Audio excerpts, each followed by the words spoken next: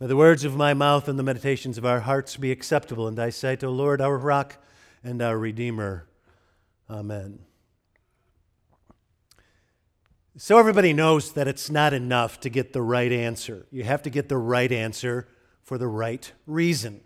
Show your work, says the 7th grade math teacher. If a train leaves Chicago at 6 a.m. and another train leaves New York at 8 a.m. and they're both going 50 miles an hour, when will they pass each other? Some 12-year-olds have the processing power of a NASA computer and can snatch the answer out of the air like Dustin Hoffman in Rain Man. But the math teacher is not interested in the right answer. She wants you to get the right answer for the right reason in the right way.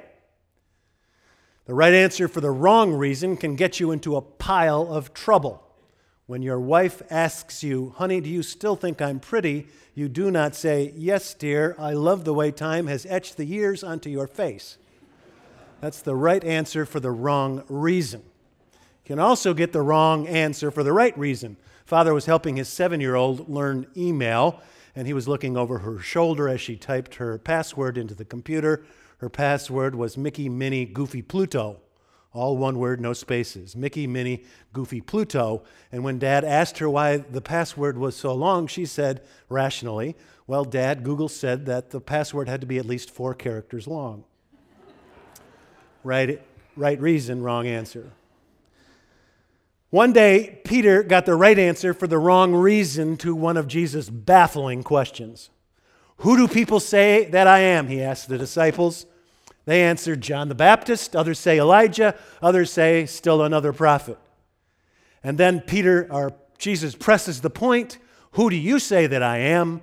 And Peter instantly answers, "You are the Christ, the Messiah. You are God's anointed. You are God's earthly representative who will win God's kingdom back for God in this sorry old world. You are the knight whose shoulder the queen taps with her sword. You're the general the president appoints to wage fierce battle." But Peter gets the right answer for the wrong reason. For Peter, the Messiah means the restoration of Israel's long crushed hopes. For Peter, the Christ means ridding Jerusalem of those haughty Roman soldiers prowling every street corner in the city. For Peter, the Messiah means storming the imperial palace in Rome and tossing Caesar from his lofty throne. For Peter, the Christ means Sherman's march to the sea. "Forage liberally," the general told his Union troops. Forage liberally. That's what Peter thinks the Messiah is. For months now, Jesus has been preaching catchy slogans of vast wisdom and hurling demons into the ocean like swine, and making lame men walk and blind men see, and silencing the raging winds and hurling waves like a class of unruly school children, and mobilizing the rabble to action. They have never seen anything like this. He has unearthly powers. It begins, says St. Peter. Now it begins. The restoration of Israel's long dead hopes. He gets the right answer. You are the Christ, he says. Now don't miss a small detail in this story. This story does not happen in Galilee, Jesus' home territory. This story does not happen in Jerusalem, the capital city of the Jews, where the Holy Temple sits. This story happens in Caesarea Philippi, about 40 miles northeast of Jesus' hometown of Nazareth. Jesus is deep in enemy territory. As you can plainly tell, Caesarea Philippi is named for 2 great world leaders. Caesarea for Caesar Augustus, perhaps the most powerful man the world has ever seen. And Philippi for Philip, the son of Herod the Great. And it was built to honor Caesar, a global leader, and Philip, a regional leader. People worship Caesar in a temple as a god at Caesarea Philippi. Now Peter comes along and says, "You are the Christ. You are the Messiah." This is like wearing a yellow M on a blue field in Columbus, Ohio. This is like wearing a Red Sox cap to a Yankee stadium. This is like wearing green and gold at Soldier Field. You're going to get beer dumped all over you. This will get you thrown into whatever passed for Guantanamo at Caesarea Philippi in the first century. Peter gets the right answer for the wrong reason. And Jesus begins to explain what it really means to be the Christ. The Son of Man must suffer many things and be rejected by the leaders and eventually killed. Now, Peter is furious. Mark tells us that Peter took Jesus aside and rebuked him. Peter took Jesus, the Lord of heaven and earth, aside, like a mother with an unruly toddler. We don't act this way in polite company, she says. Use your pretty voice. Or to change the metaphor, Peter acts like the communications director of a political campaign. That's a negative message, he would say to his candidate. No negativity. Our poll numbers will plummet. Talk like Ronald Reagan, not like Jimmy Carter. Peter rebukes Jesus. But, of course, Jesus rebukes right back. Get thee behind me, Satan, he says to his best friend. Wow, that's harsh. But you see why, yes? Jesus means to exemplify what it really means to be the Son of God, the Christ, and Peter is getting in his way. Peter is lying down in the road to Jerusalem like a felled tree. And so Jesus says, Peter, don't get in front of me. Get behind me. Don't tell me what to do. Follow me all the way to Jerusalem. It's not enough to get the right answer. You have to get the right answer for the right reason. And Jesus means to show Peter and us too what it really means to be the Christ. Not killing, but dying. Not winning, but losing. Not storming Rome and the imperial palace to toss Caesar from his lofty throne, but carrying your cross to a skull-shaped heap of rocks called Golgotha.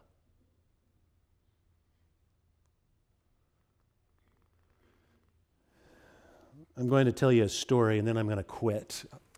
Not many of you will know why I'm telling you this story this morning, but some of you will, and the rest of us will catch up, so stick with me. On November 13, 1861, President Lincoln and Secretary of State William Seward called on George B. McClellan in the general's home in Washington. 2 weeks before, President Lincoln had named George McClellan as Commander-in-Chief of all Union armies, and the president was delighted to have such a capable soldier in charge of his troops. George McClellan was a wunderkind.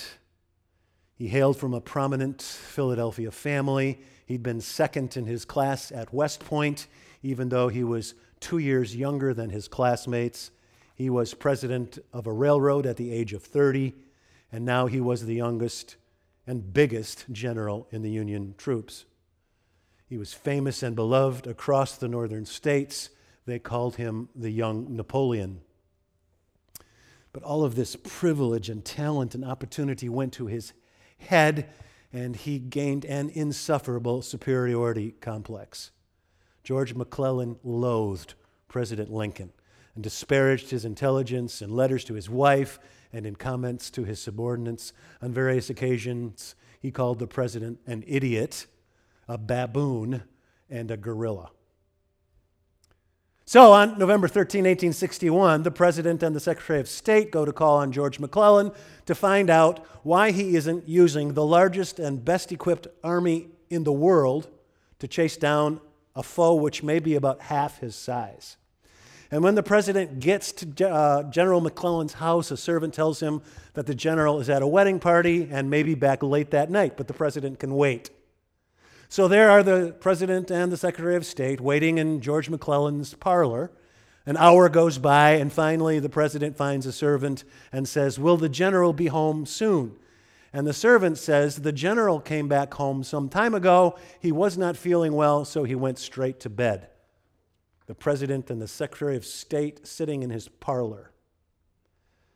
William Seward is apoplectic. He wants to demote the general to a cavalry stable boy on the spot. But President Lincoln says, "Let it pass. Mr. Seward, I will hold his horse for him if he will get me a victory. President Lincoln may have been the most egoless individual America has ever seen. Now, fast forward 3 years to the summer of 1864. George McClellan is long gone from his command, fired for failing to use this gigantic army. The war is going horribly for the Union. Their huge and bristling armies keep getting demolished by smaller, underfed, undergunned, unshod Confederate troops. In the summer of 1864, President Lincoln is the most loathed person on the planet. No president before or since has been as unpopular as Abraham Lincoln in the summer of 1864. The 1864 presidential elections, of course, will occur on November 8 of that year, and many of you will know who his Democratic opponent will be in November, George McClellan. And you know where the Democratic convention was held in 1864? In Chicago, the president's home state, where the Democrats are calling the war a total failure and preparing to negotiate with the Confederacy, which will mean, of course, a perpetuation of slavery. The president is all but certain that he will lose this election to his Democratic nemesis. Barack Obama had a better chance of winning Alabama in the last presidential election than Abraham Lincoln had of defeating George McClellan in the 1864 presidential election.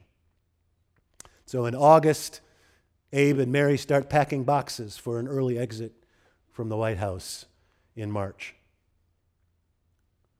And then, of course, a remarkable thing happens. General Sherman raises an American flag up the flagpole in front of City Hall in Atlanta, Georgia. And you cannot exaggerate the impact of this victory.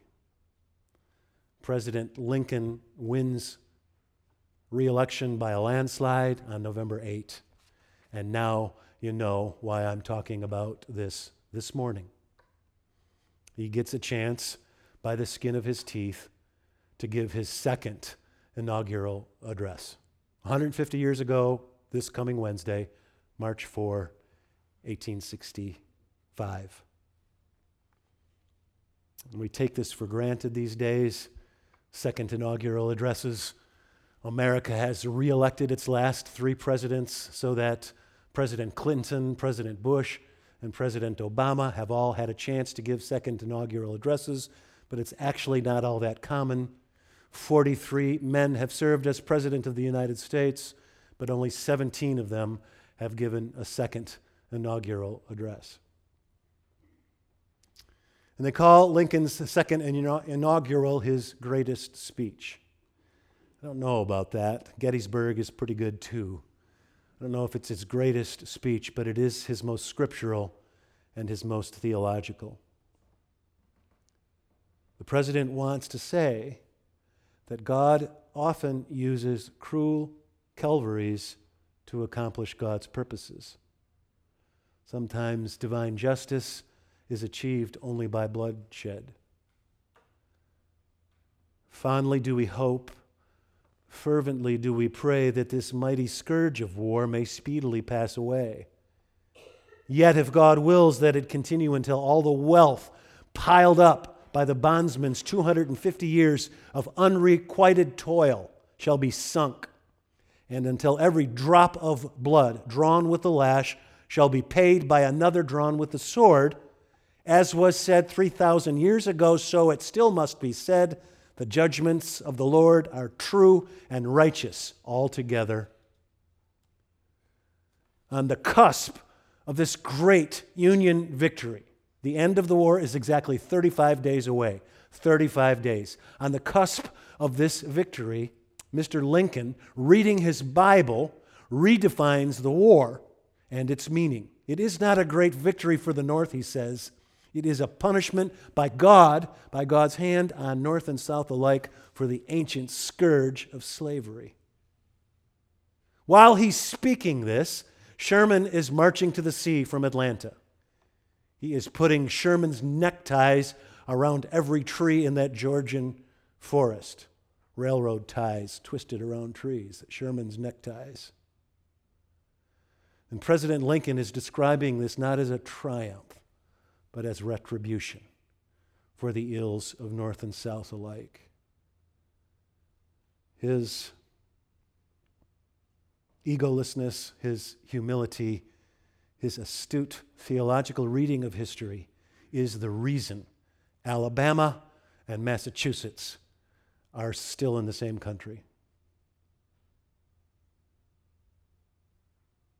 At the White House after the speech, President Lincoln asked his friend Frederick Douglass what he thought about it, and Mr. Douglass responded, "Mr. President, that was a sacred effort." Mr. Douglass always said it sounded more like a sermon than like a state speech, and I guess it was.